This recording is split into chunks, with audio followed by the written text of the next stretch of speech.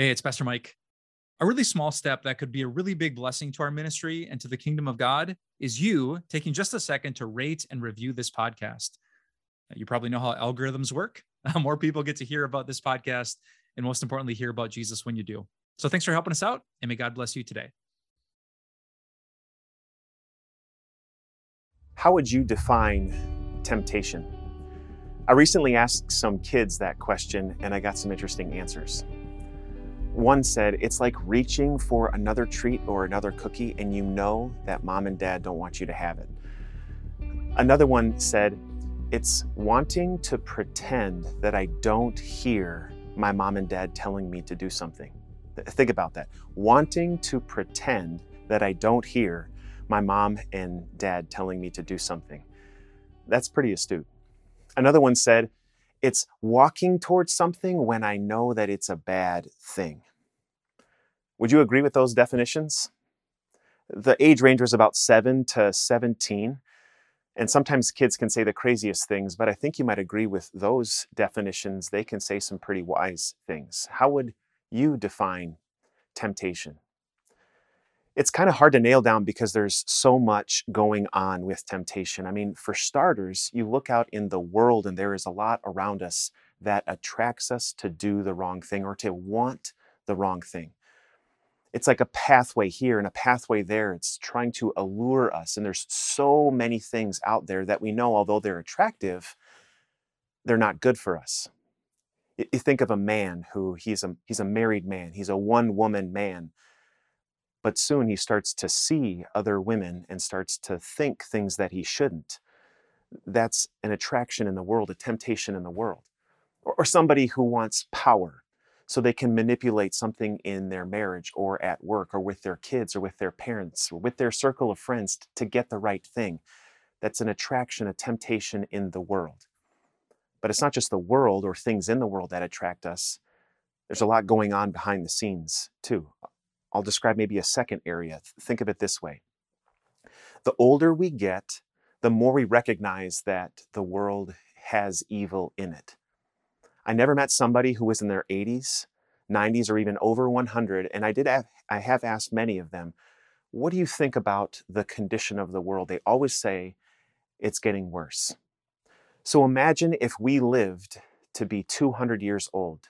Do you and I think that if we live to be 200 years old, that at that point we would grow to learn that the world is becoming a better place? No. The older we get, the more and more exposed we are to more and more evil. In other words, that evil is there. We just grow to learn, unfortunately, more and more about it. And if the older we get, the more and more we recognize evil, then how big is that evil? Yes, it's hard to talk about, but deep, dark evil, in fact, the source of evil himself, the devil, lurks around, leading us, trying to tempt us to do the wrong thing with the goal of ultimately trapping us and getting us. And there's a third area too, that's not easy to talk about, but it's true. It's ourselves. There's a part about us that we have to admit that wants the wrong things at times. I can prove it to you with a simple test. Have you ever had regret? Yep, that's all of us. And what is regret except knowing that you pursued something and you shouldn't have? That it promised something good, but turned out to be quite bad. So between the world and deep, dark evil and ourselves, these forces serve as like an evil triumvirate, working against us, providing pathways that seem attractive, but they're not. That is all comprising temptation. And that's not all. It attacks us in unique ways too. You see, we're not just insular beings. We have a body, we have a mind, we have a soul. And so our body is attracted with things, whether it's sexual or physical temptations or addictions. Our mind is attracted to things that aren't helpful, like anger and resentment, a grudge or bitterness, etc. And our soul even is tempted in certain ways, like when we have a deep longing that's hard to nail down physically or mentally. We are complex creatures. And that's why we need a strength that comes from outside of us to help inform us spiritually, mentally, and even physically. Jesus gives us a good place to turn to. When he was praying in that Garden of Gethsemane before he died, before he was captured, he was telling his disciples something about temptation and also about who we are. He said, "Watch and pray, for the spirit is willing, but the body is weak." God promises and provides a spirit, a source of strength from none other than himself to encourage us and even inform us mentally and physically. According to our weakness, we're tempted in many ways, things that look attractive and aren't in our best interest. But God himself promises and provides a spirit that will help us in that time of need. Look no farther than the one who says those words. He doesn't just say, "Watch and pray. Don't fall into temptation. The spirit is willing, but the body is weak. So buck up." That's not what he's saying. Look no farther than the one who actually overcame temptation in that very moment.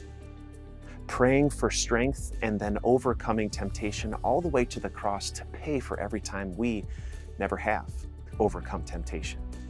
Look no farther than the Savior who promises to be with us in those dark moments, those challenges. Every time there is a pathway that leads to the wrong thing. Yeah, the spirit is willing, but the body is weak. But thankfully, we have a Savior who helps us, whether we are being tempted by the world, any sort of evil, or even ourselves. He is our strength when we are weak.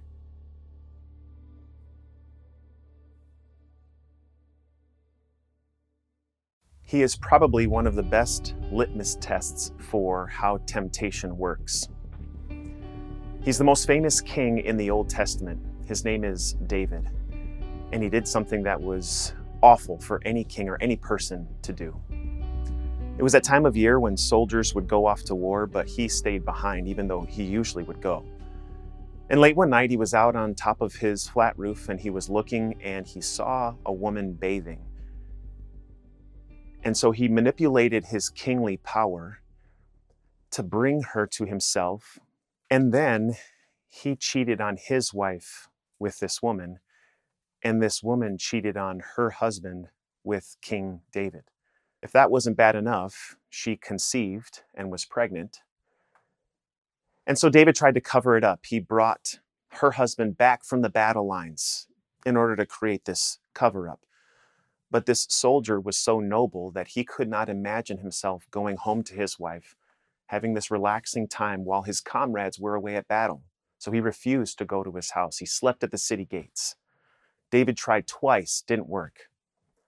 So David sent a message back with this soldier so that this soldier would be killed on the front lines.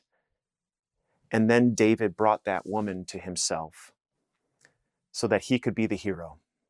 He could take this poor widow in, and she would be his wife. What an awful thing, a despicable thing. And although it started with one terrible night, it did not happen overnight. And that's an important thing to consider when we talk about temptation. Temptation is not just all of a sudden there's this switch that was flipped and whoop, we fell into sin, boom, that's it. No. Do you think that was the first time that David ever looked lustfully at a woman? That he ever had thoughts that led him down a darker and darker path, mentally, sexually? Was that the first time he ever thought about how he could manipulate his power in order to get his way? No, there's a couple places in the Bible that actually talk about temptation and sin as though it is ironically a child that is growing inside the womb of his or her mother. That's like temptation. It grows and grows until ultimately it gives birth to sin. It's a picture to help us understand that temptation doesn't just happen overnight.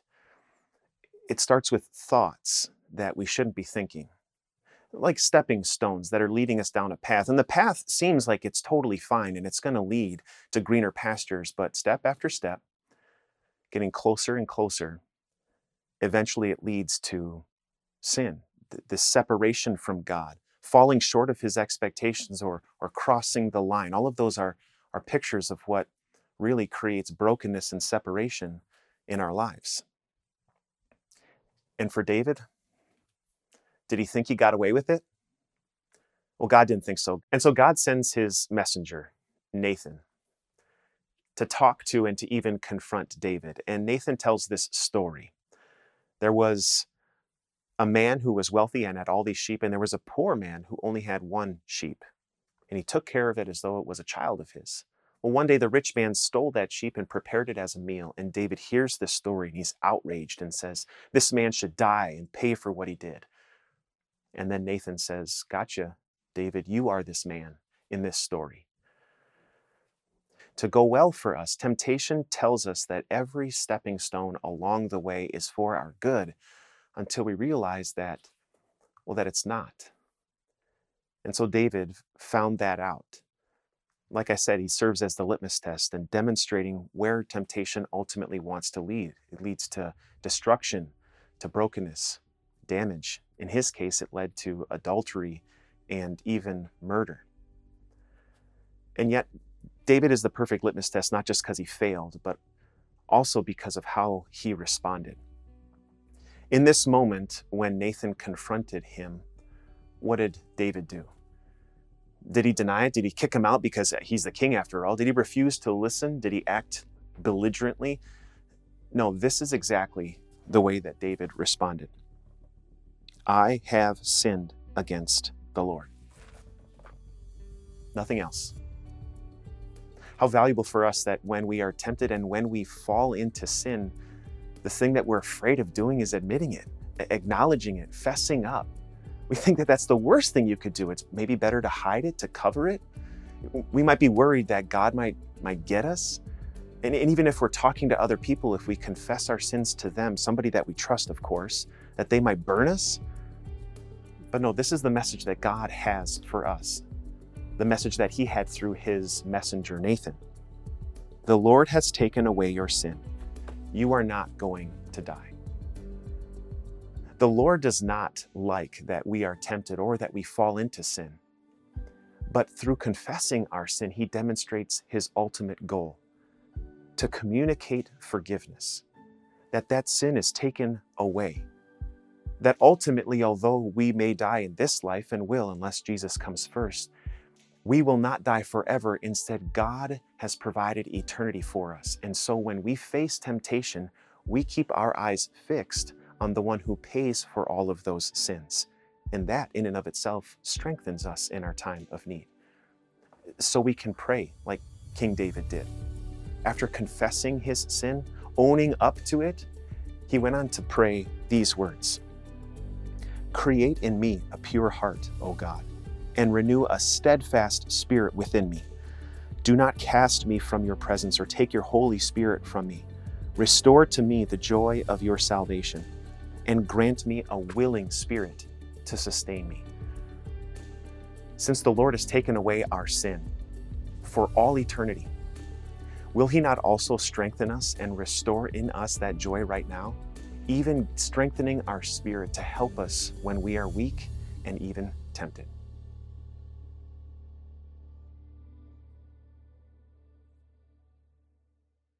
Does your boss really understand you? There's a popular show that you may have seen where the boss goes undercover, puts on a lot of makeup, maybe even a fake mustache, and leaves the corporate office and goes down to work with the grunts, the bottom level, the people that are doing the everyday tasks, the peons, as it were. And in so doing, the employees get to learn something throughout this process from their employer. But every time without fail, is it not fascinating what the employer learns about the employees, their lives, their struggles, the things that they have to deal with not only in the workplace, but also at home? That's what makes that show in those scenarios so attractive. To see someone who's way up there kind of come to grips with and finally get what's going on down there. So does your boss get you? The only way you could say no is if you are the boss and maybe you're in the corporate office, but you at least know what that question means. When they're moving pieces around in the corporate puzzle, when they're maybe way off in some condo looking at spreadsheets, do they really understand what's going on in the restaurant, in the kitchen? at the construction site, in the office, day after day, working with customers? Do they understand you? We tend to think that way, and for good reason, especially when it comes to temptation. We think that way about God. Is it possible for God, who's in that great CEO office called heaven, to understand what we are dealing with when our body, our mind, and our souls are being pulled down these pathways that are attractive, that allure us, that pull us, and we know they're not for our good? Does he get that at all? Well, when you think about Jesus, we have to say yes, he does understand. In fact, in this New Testament letter called the letter to the Hebrews in chapter 4, it says this: Jesus is not like some high priest who's unable to empathize with our weaknesses, but instead, he has been tempted in every way, just as we are. Tempted in every way. That can be hard to understand when you think about Jesus, right? Because when you see Jesus performing miracles, it looks like this superhuman hero walking around doing things that, well, only superheroes can do. And so they don't understand what it's like for the rest of us. When he's calming the sea and when he's feeding thousands, right away they wanted to make him a king. After all, he can feed them with a drop of a hat. Was he tempted in that moment to take a place of political power or prominence, to lead people that would give him popularity? Or even consider when Jesus was on trial and there's Pontius Pilate asking him all of these questions and peppering him. Was he tempted to walk away? Jesus was tempted in every single way. You see, the truth about Jesus is he is fully God, 100%. But far beyond what our brains can comprehend, he is also at the same time fully human. And therefore, just as the Bible says, he has been tempted in every way just as we are. Now, as I imagine what that might look like, I think of scenarios like this that I think are reasonable. There are some women that are very attracted to men who are in positions of power, prominence, and have a lot of popularity. When thousands of people are following Jesus, is it out of the question to imagine that maybe there was a woman or two or more that made a pass at Jesus in the wrong way? When Jesus was a little kid, did he ever experience what it's like to reach for that extra treat, even though he knew that he shouldn't, whether literally or proverbially? Does he know what it's like to experience temptation?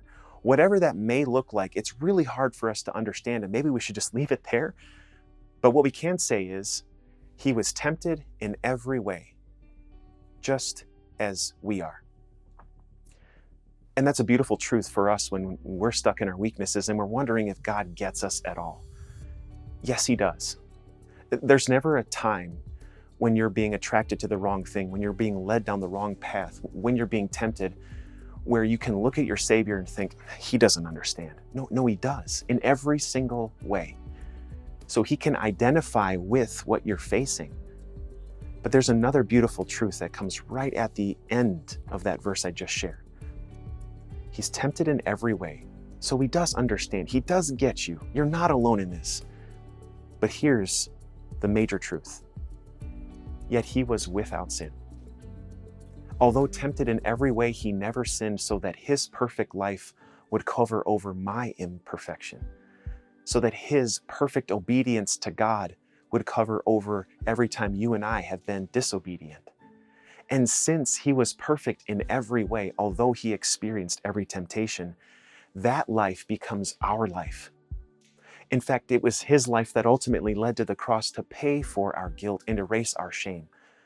So is he not going to be with us when we are tempted in any way? In that same letter to the Hebrews, just 2 chapters earlier, chapter 2, verse 18, he's talking about how Jesus, since he was tempted and experienced weakness, one great application now is that he is going to help us no matter what we face. This is what it says. Because Jesus himself suffered when he was tempted, he is able to help those who are being tempted. So no matter what it is, You think it's too gross, too awful, too painful, too hard, too challenging. Jesus not only overcame every one of those temptations, he did that to prove that he is with you, no matter the path, no matter the struggle.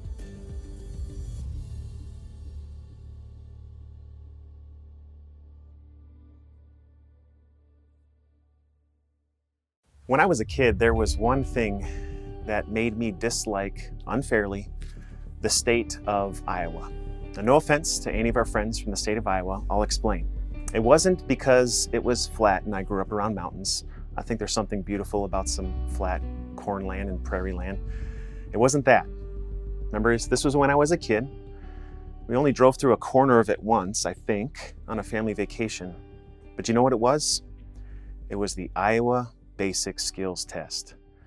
You might also think of other Scantron tests like the ACT or the SATs. These big long tests where you're column after column, row after row, you have to fill in that little oval and do it all the way, question after question.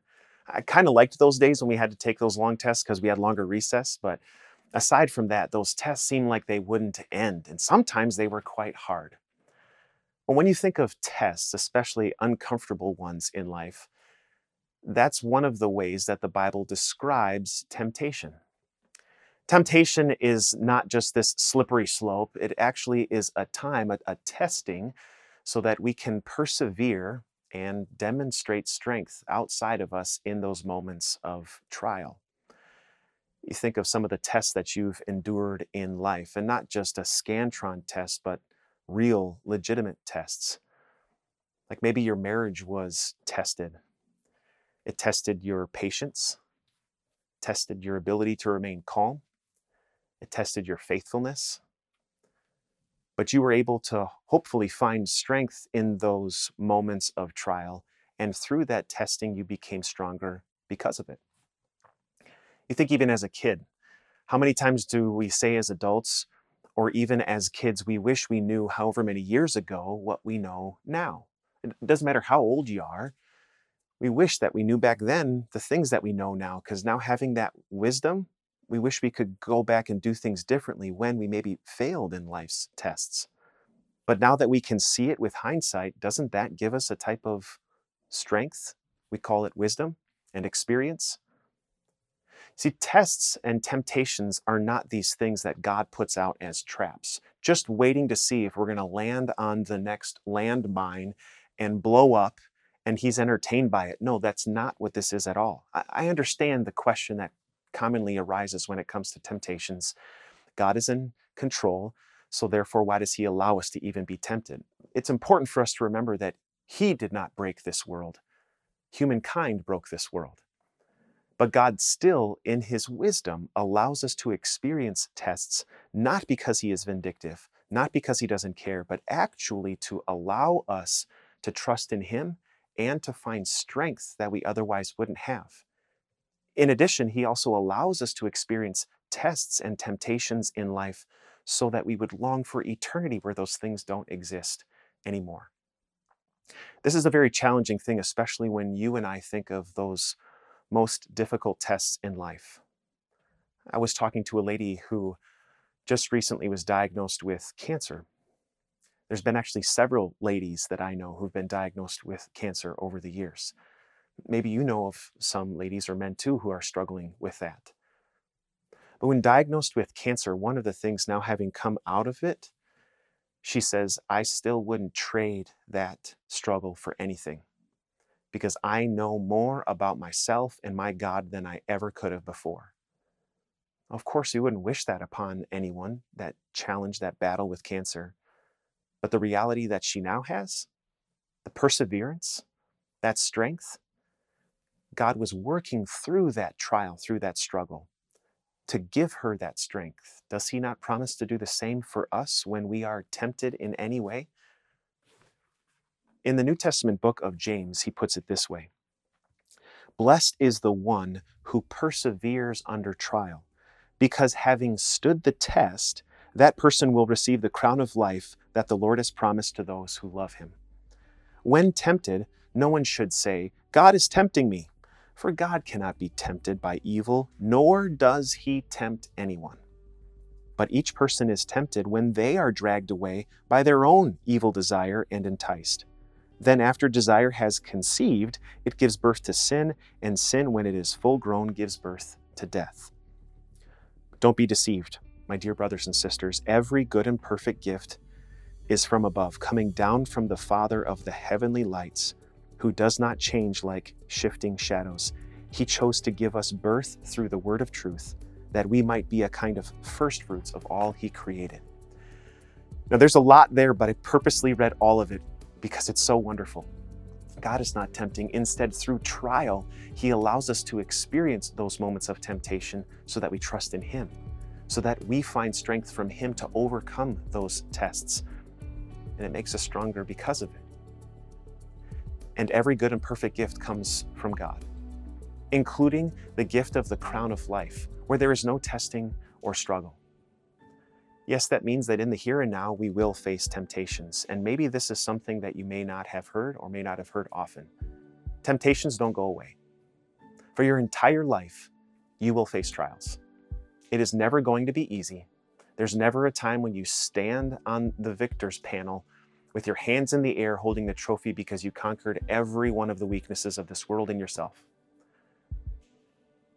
But the reason that is true is so that we would never look to ourselves to find blessing and strength.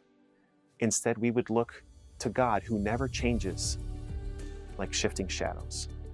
Instead, he promises to bless us, to help us in our time of need, to strengthen us through whatever trials we face, and even when we fall flat on our face, who is the one who is there to pick us up? Still bearing the wounds of the cross. Full of forgiveness and grace, he brings us close to himself until he welcomes us for all eternity. So when you are being tempted, when you are being tested, when you face trials that are great and even small, it is God who gives you the blessings through his word. It is God who has already prepared a place for you with him in glory.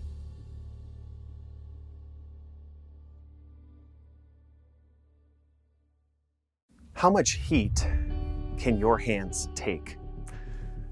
I remember as a kid going to help my mom wash the dishes, and I put my hands in that hot soapy water and I pulled them out thinking that my skin was going to be gone because it was so hot. And I remember asking her, how can you wash dishes with water that is so hot? And she said, well, if you helped wash dishes more, you would get more used to it. She got me. I have a friend who was a cook at one time, and in order to find out whether or not these big, thick hamburger patties were cooked just to the right temperature, he didn't use tongs or spatula. He would use his fingers to pick them up and squeeze them, and he even used his fingers to flip them over on the hot burner that was cooking them.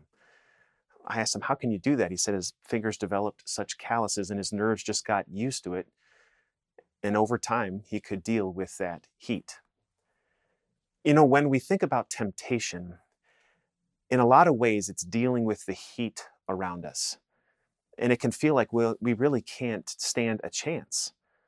There has to be a way that we can overcome and deal with the heat of everything that's tempting us, whether it's our own desires, or it's things that are attractive in this world, or the pressures of evil around us that seem hot and hotter still day after day. But that's why God gives us a special protection. And it's not just some type of callousness for our hands or nerves that just get used to it over time. No, it's something that is entirely outside of us. There's this beautiful picture. You think about armor. After describing to believers that we have everything we could ever need in Jesus Christ, it's like this beautiful eternal sphere in which we live, a reality in which we now stand by God's grace. Having communicated that throughout this letter to the Ephesians, the Apostle Paul is then inspired to share these words about the armor that God gives us to help us when we're facing heat on every side, temptations. Finally, be strong in the Lord and in his mighty power.